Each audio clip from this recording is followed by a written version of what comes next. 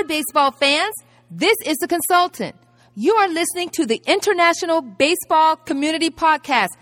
Now hit it at the park, David Burns. Hello, IBC podcast fans. Welcome back, and this is episode number 20. I'm super stoked today, not only because it's episode number 20, but I have Drew Samuelson on the podcast. Drew is currently in Australia. He's held roles as the Australian Baseball Federation's player and coach development coordinator, and most currently as the performance manager of Southern Australian Baseball. His story is quite unique. It started off as he approached the age of 30, or when he turned 30, he just decided to quit the 9-to-5 and follow his passion in baseball, to work in baseball. It led to a couple of stints in the local Seattle-Tacoma area where he's from, and from there it led to Australia. So it's quite an interesting story. And then he also dives into what opportunities there are within Australian baseball, either for players, coaches, or within the administrative end of things. He really narrows it down as to which states offer the most opportunities, where the biggest hotbeds are, and he elaborates in quite a bit of detail and shares a lot of his knowledge about Australian baseball on this podcast episode. So without further ado, let's get on with episode number 20 with Drew Samuelson. Powered by Middlepunct Media, your sports marketing agency. We put sports center stage. Drew, welcome to the podcast. Nice to have you on. Thank you. Nice to be here. Thanks for taking time out of your day to fill us in what Australian baseball is all about. Maybe we can start off with your background in baseball and how it's led to your current role as the performance manager in Southern Australia. It's a really kind of weird, twisty tale. Basically, I had a series of adult, responsible, non-baseball jobs, and right about when I turned 30, I said, this isn't what I want to be doing. I'd rather be working in ball. And so I started a website back in 2006, and I went around scouting guys in the Cal League and the Northwest League and the Pacific Coast League and the Arizona Fall League. That led me to go get a sport management master's, and that led me to get a gig doing PR with the Tacoma Rainiers. Mm-hmm. And then that led me to being the director of baseball operations for Seattle University when they started a new team after a 30-year absence. So that was a real cool project. Yeah. And then that ultimately led to me coming down to Australia just to take a couple of MBA classes as kind of a reward for interrupting my career and interning and working for peanuts and all that stuff. Yeah. And so I came down to Australia and started volunteering for Baseball Australia, and they liked me so much they offered me a full-time job in player and coach development. Oh. And I did that for about 2 years, and then Baseball South Australia and the South Australian Baseball League, which are the same entity, mm-hmm. as are the Adelaide Bite. They're all one entity. Yeah. They reached out to me a few months ago and said, we'd love you to move to Adelaide and help us with both the Adelaide Bite and with Baseball South Australia. Okay. So here I am. Wow. So was it your intention to get on with the club while you were there studying, or just kind of came to you? No, not at all. If I'm completely honest, at that point I was kind of reassessing whether or not I wanted to work in baseball, just because it is a hard life. The hours are long. There's a bunch of travel. The pay isn't great, and until you get past a certain kind of upper management tier. And I just didn't know if that was the right decision for me. And I was kind of reassessing, and you just can't stay away. You know what I mean? First and foremost, if you don't love the game, don't work in it, because it'll just chew you up and spit you out if you don't love it. But secondly, you just can't stay away. And I really got reinvigorated working for Baseball Australia, and had a fair amount of success there, and really enjoyed my work there, and enjoyed the people I worked with there. And that kind of helped keep me or entrench me even further in the industry. Yeah, and how did you find the market in the U.S. as far as looking for a job in baseball? And do you think that with Australian baseball, there's just plenty of more opportunities for guys like yourself with the background in baseball and the education in sports management?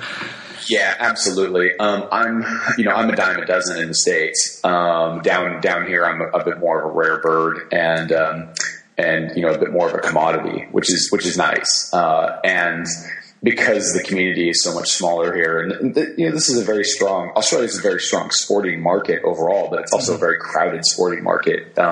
They've got, there's a million different professional leagues down here, and everyone seems to be involved in something. And obviously the economy in Australia is pretty strong right now, comparatively.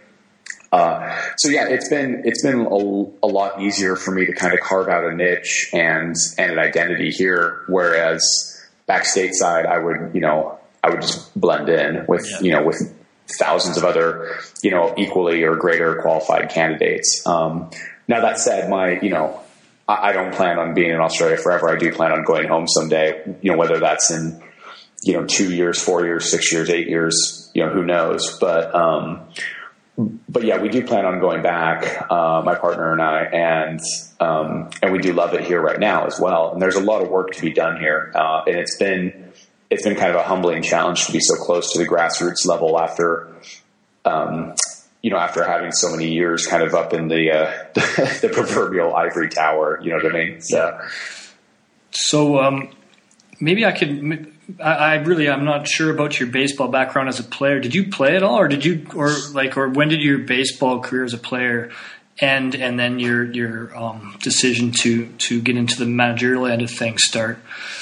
My career as a baseball player ended in high school. Actually, I played ice hockey in the winter and baseball in the summer. Yeah. And I got to like a lot of high school athletes, you get to a point where you kind of have to choose one over the other. Yeah. I thought I was going to have a lot more success playing hockey, and I did play in college. But I quit on baseball at age 17, which is a decision I greatly regret now. Yeah. And in all honesty, I was never the best kid on the team. I was okay, and I understood the game really well, and I loved it. And I was fortunate to have just a litany of fantastic coaches all through. Yeah. And I focused on ice hockey, and I thought I could make that work. And I spent a year on a juniors roster and didn't get any playing time, and I played a bit of college, and honestly, that's probably what my ceiling would have been if I would have picked baseball too. I probably would have done a bit of NCAA, and then that's it. So no, it's good to hear. Sorry, it's good to hear that. It's good to hear that there's opportunities for guys out there that didn't necessarily make a name for themselves as a player, and just their pure love of the game kind of led their path or created their pathway. And so yeah, I feel kind of strange sometimes because depending on who you ask, most people would say I'm kind of like an administrator first and like a coach second, but there's definitely a few guys that you would talk to that would probably see me as like a coach first and administrator second. But I do enjoy doing both. I really like coaching. I like coaching ice hockey still to this day as well. Mm-hmm. It's a lot of fun for me. It feels good to give back, and I love to teach, and I love to learn. And that's the thing that's just infinitely interesting about baseball is you can be doing this for 50, 60, 70 years and go to the ballpark and learn something new every day. It's fantastic. Yeah. Yeah, I agree with that 100%. I'm 39 and I'm still figuring out how to hit. So, So maybe can you describe your role as the player and coach development coordinator? And that was nationwide, wasn't it? Yeah, that was myself. My immediate supervisor at that point was Peter Gaughan, who is a great human being, good guy. He currently also scouts for the Indians and had played on a bunch of national teams for Australia back in the day. And he's of the generation here that just missed out on being able to go stateside. The guys just a little bit younger than him were the first kind of Australian pioneers to go stateside and get college scholarships and get pro deals and that sort of thing. Yeah. Now he kind of drove the whole program, and then I was responsible for all of our coach development efforts, which basically included a national accreditation scheme and a couple of coach development camps every once in a while, that sort of thing, and more or less kind of presenting the materials that we use to train our coaches. Now, on the player development side of that, the flagship program was the MLB Academy, which happens every usually like June to August. It's depending on what year you're talking about, it's a 6 or 8 week program. Mm-hmm. So we did the MLB Academy down here, which is a joint venture with Major League Baseball, and just a heck of a lot of fun. It's a great camp. It's basically the top 72 Australian teams, pretty much. Some of which are already signed, and some of which are amateurs. And they come together for 8 weeks, and there's usually a couple of guest coaches that come in from the States or whatever. And it's just kind of a who's who of coaching there to train these young men. And then also under the player development, underneath the National Academy, each state has its own state academy. Mm-hmm. So in my current role now, I'm responsible for generating the South Australia Academy, and then our best graduates out of that will end up going to the MLB Academy, which is like the National Academy. Okay. And what about the development of Australian coaches? Like I know that there's some opportunities, or there's a number of coaches coming in from the U.S. But as far as the development of coaches within Australia, how is that going? I know the game's been around quite a while, but I'm still assuming that there isn't a huge depth of knowledge among native Australian coaches so can you speak on that a little bit? How are you developing, and what strategies are involved in developing these coaches? Yeah, absolutely. It's kind of I guess first and foremost, it is a challenge. Getting coaches anywhere is a challenge. Even in the States, it's just difficult to get the right people teaching kids how to get better. We have kind of taken the philosophy here in our state that we don't really offer high performance programs as they're defined by the Australian Institute of Sport or the Australian Sports Council. In South Australia, because we're one of the smaller states, we just don't have the population to really justify what is defined as a high performance program. Mm-hmm. So we've opted to, for lack of a much more accurate term, we've kind of opted to go with just a player development program here, and make sure that what we're doing is consistently producing players that can consistently execute fundamentals. And we heavily emphasize things like decision making, and situational awareness and things that, approach when you're on the mound or dug in at the dish, things that make you a smarter baseball player and a more complete baseball player, even if you don't happen to have, you're maybe not blessed with the best athleticism. So if nothing else, even if we don't have an army of athletes, we're going to have an army of very smart ball players that know how to consistently execute fundamentals. We're doing our best to eliminate mental errors. And then as far as the coaches go, basically what we try to do is any kind of high level player that's gone overseas, and we do have quite a few guys that have gone and played, JUCO or 4-year college ball, and and then we also have a smattering of guys that have some sort of pro experience, whether that's a season or two of extended or it's a 6 or 8 year career. We do our best to keep those guys involved, just because if nothing else, even we can kind of teach them how to teach if they don't just kind of innately have that talent. But the knowledge base is crucial. We really want guys to know how to kind of handle a staff, and we want guys to know how to, create a schedule and, execute a routine and that sort of thing, and can look for the little stuff. And so that's primarily our strategy in terms of our coach development right now. Secondary to that, at our local level, with guys that, have played local club ball forever and haven't been overseas to play at a higher level, we do our best to kind of preach that fundamental player development thing, and really stress, kind of very simple things like footwork and like 6F infield and the kind of things that make a fundamentally sound ball player. So a lot of our coach development is based around our player development and what we're trying to achieve. And in a few years, when we get to the point where we are consistently developing this breed of developed amateur ball player that I just described to you, then we can kind of start looking at, hey, this kid has enough talent where he needs to be in some sort of transitionary program that gets him to a higher level of what ASC and what AIS define as high performance. Yeah. Okay. In supplement to that, are there import coaches coming in from the US or Canada or wherever? Or do you find it maybe in the state leagues anyway that there's somewhat of a demand for that? Yeah, so the local league here in Adelaide actually does import. They routinely import quite a few ball players from Canada and the U.S., primarily the U.S.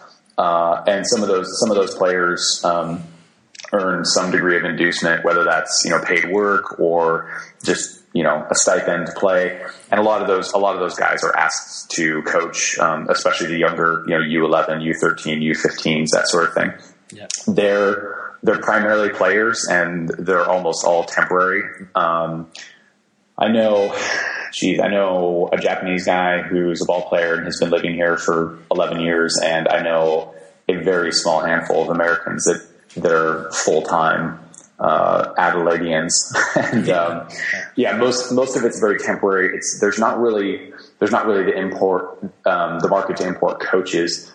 The Adelaide Bite do import coaches. We have Rick Knapp from the LA Dodgers here right now. He used to be the pitching coach for the Tigers a few years ago. Mm-hmm. He's working with our pitchers for the Adelaide Bite, and he's been absolutely fantastic. It's to have a resource like him, even temporarily on staff, has been great. Yeah. But he heads back to the States because he's got a job to do for the Dodgers. So at the pro level, we bring in some pretty good guys. Amateur ball, we bring in some players that know what they're doing, and they end up coaching kind of as a secondary role. Okay, so that clears it up a lot then, because I know there are a number of player coaches on my website, but as well there's a lot of professionals on there that are just strictly coaches, and they're looking for jobs, and and I have heard that there are some opportunities in Australia, and which often coincide with an actual job on the side, doing mm-hmm. whatever. What we've been trying to pitch to these clubs is it's pretty easy to have one of these joint player coach resources come in. If you can hook them up with a job, doing whatever, manual labor or whatever, that's great. But you can also use him to do holiday camps and all sorts of other paid teaching positions, more or less. And there's definitely a market to sustain that here. And the savvier clubs should be looking at that as a way to really get more bang for the buck, and also put a little bit of money in that guy's pocket. So, because it's tremendously expensive to live down here in Australia compared to anywhere in the States, or pretty much almost anywhere in Europe. I think, mm-hmm. Maybe Scandinavia would be the only place would be as expensive, or parts of London. It's very expensive to live here. So, we do have some kind of, cost issues trying to get guys to come down here for months on end.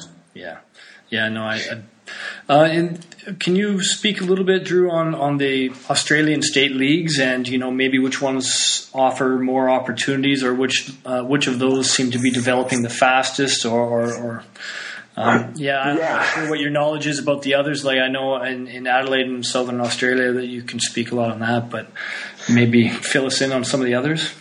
Yeah, absolutely. The most important thing to know is that 47% of all baseball players are in New South Wales. Mm-hmm. The breakdown is 47% are in New South Wales, 18% are in Victoria, 13% are in Queensland and WA, respectively, mm-hmm. And then 9% are here in South Australia, and then the remaining 1% and change are primarily in ACT. So there's most certainly the most kind of the biggest hotbed, and the most opportunities are in New South Wales in and around Sydney. That's the major population center here, and it's it's where the most players are. Now that said, secondarily, out in Perth in WA, for years and years now, they've had a pretty strong American expat community.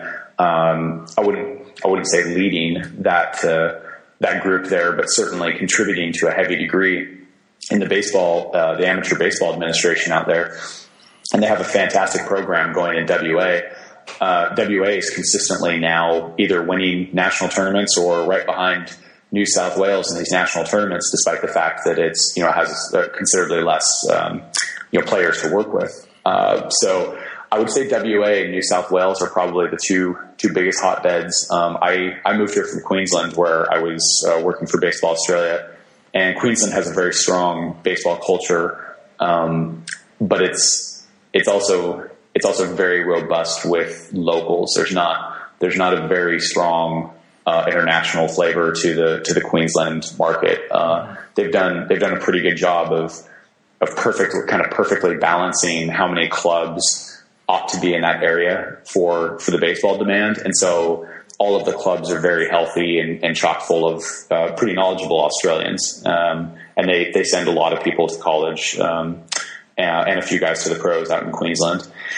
Victoria, I know a little bit about, but honestly, it's for whatever strange reason, it's one of the places I kind of spent the least amount of time. And I really can't speak to their league a heck of a lot. I don't know too much about it. I know a lot of pro ball players come out of there.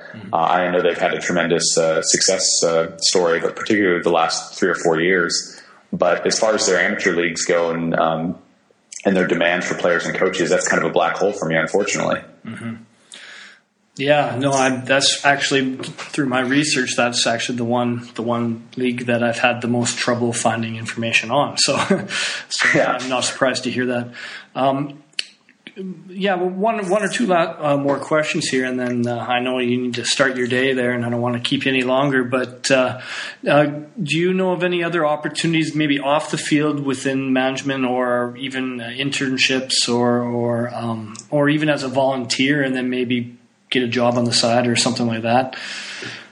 Yeah, absolutely. I can tell you right now, the ABL, which is the professional league down here, is always looking for volunteers and interns. If you're kind of college age or right out of college and you're looking to cut your teeth and looking to, get some experience, especially some experience that stands out on the resume just for its, sheer novelty, the ABL is a great place to do that.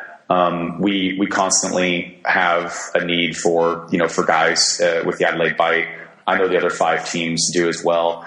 And it's a pretty good deal in that it's as far as North Americans are concerned, it's a winter league. So they start play in October and wrap up in February, and then all of those players from the ABL just go into spring training straight from there. So if you're looking to volunteer or intern, the ABL is the place to be. As far as professional administration here, it's pretty tough to get into. Mm-hmm. It's such a small market. There's not, whenever we've had a posting, like my most recent posting at Baseball South Australia, they had dozens and dozens and dozens of people apply for it. Mm-hmm. I know that, previous positions we've had at Baseball Australia, nationally, we had, literally hundreds of applicants for some of the roles. But yeah, the ABL is definitely, really, even if you're an experienced minor league professional and you're looking to get into some fun administration, the ABL has some paid positions as well. The Brisbane Bandits general manager position was open for, I forget, but quite a few weeks, and then they finally ended up filling it temporarily with a gentleman from the league office. Mm-hmm. So, the Bandits I think the Bandits are still looking for a long-term solution for their general manager position. They also had a vacancy in their assistant general manager position last offseason. I'm not sure if that's been filled permanently or not. Mm-hmm. But yeah, I think at this point, there's probably more opportunity in the ABL, which is a lot of fun and kind of interesting because it's a joint program between Baseball Australia and Major League Baseball. Major League Baseball owns 75% of the league. Yeah. And like I said, it stands out really well on a resume. It's a big winner in terms of grabbing attention. Yeah, definitely. Okay, we'll end with one last question. with the game of baseball and in Australia, and where do you think it's headed? And do you think there's room for more opportunities for professional players from around the world, more specifically U.S., Canada? Do you think there's going to be more opportunities popping up for them to come over and play and maybe even work their way into the ABL through these state leagues? Yeah, I do. It's I'm not trying to be negative, but every bit of history I've seen since I've been here is that Australia baseball had all the momentum in the world in the late 90s, early 2000s. And then somewhere after, 2001, 2002, that just kind of evaporated and kind of, went dormant. We're right at the cusp where the sport in general has had some pretty amazing growth, especially in its junior levels here the last, 3, 4, 5 years now. Now that hasn't necessarily graduated to the upper levels yet, but, Australia had a record MLB signings just the year previous to last, where it was, I think, 29 kids signed pro deals. So we're getting there in terms of growth. I kind of view the market here as make or break right now. The MLB series opener in March could be a once in a lifetime public relations coup that could generate enough interest to get a lot more kids playing ball. That said, if you don't have the proper club and coaching structures set up, recruiting all these kids isn't going to work because you have no way of properly retaining or developing them. So in my mind, I see a lot more opportunities for coaches to come down here. The ABL is finally starting to kind of turn a corner. The big Asia series win with the Canberra Cavalry has kind of reinvigorated things. We personally in Adelaide right now have a handful of guys from Europe or from indie ball that are playing locally in our state league and also trying to get on with the bite. And depending on kind of individual series needs, some of these guys are representing the bite for a handful of games or for a portion of the season. So I do think there's definitely a need for players down here. But more so, I really think there's a greater need for coaching and a greater need for baseball leadership and for people that are willing to come and help these clubs, because there is no school-based baseball here. Everything's club-based. Yeah. And to get some of these clubs that are run by very well-intentioned, very hardworking volunteers that often, haven't seen a baseball organization run in, Japan or America or anywhere else. Mm-hmm. They just don't know kind of how to do the fundraising and how to do the development and how to do the grounds maintenance and all that sort of thing. And so to have people here kind of help guide that is, I think, more value than players.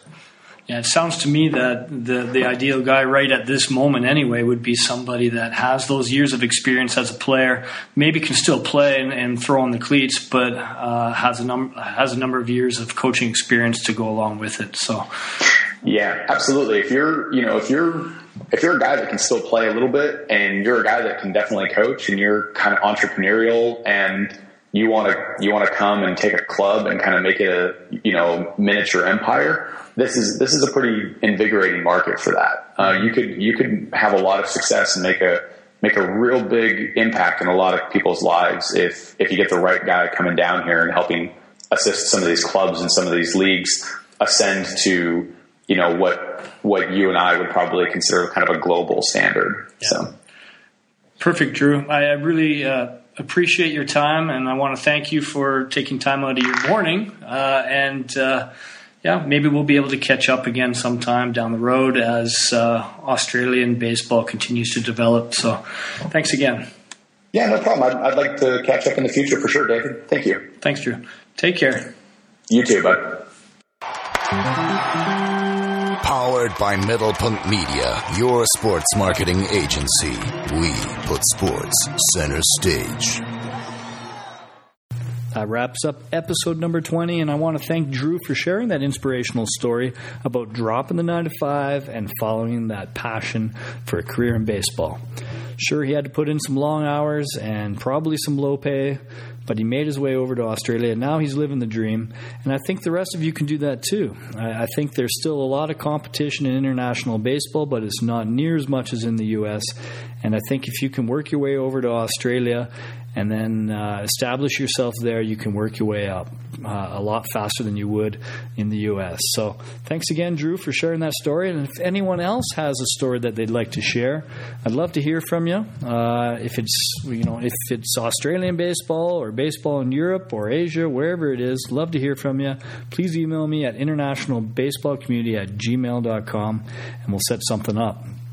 Until then, thanks for listening, and we'll catch you in episode number 21.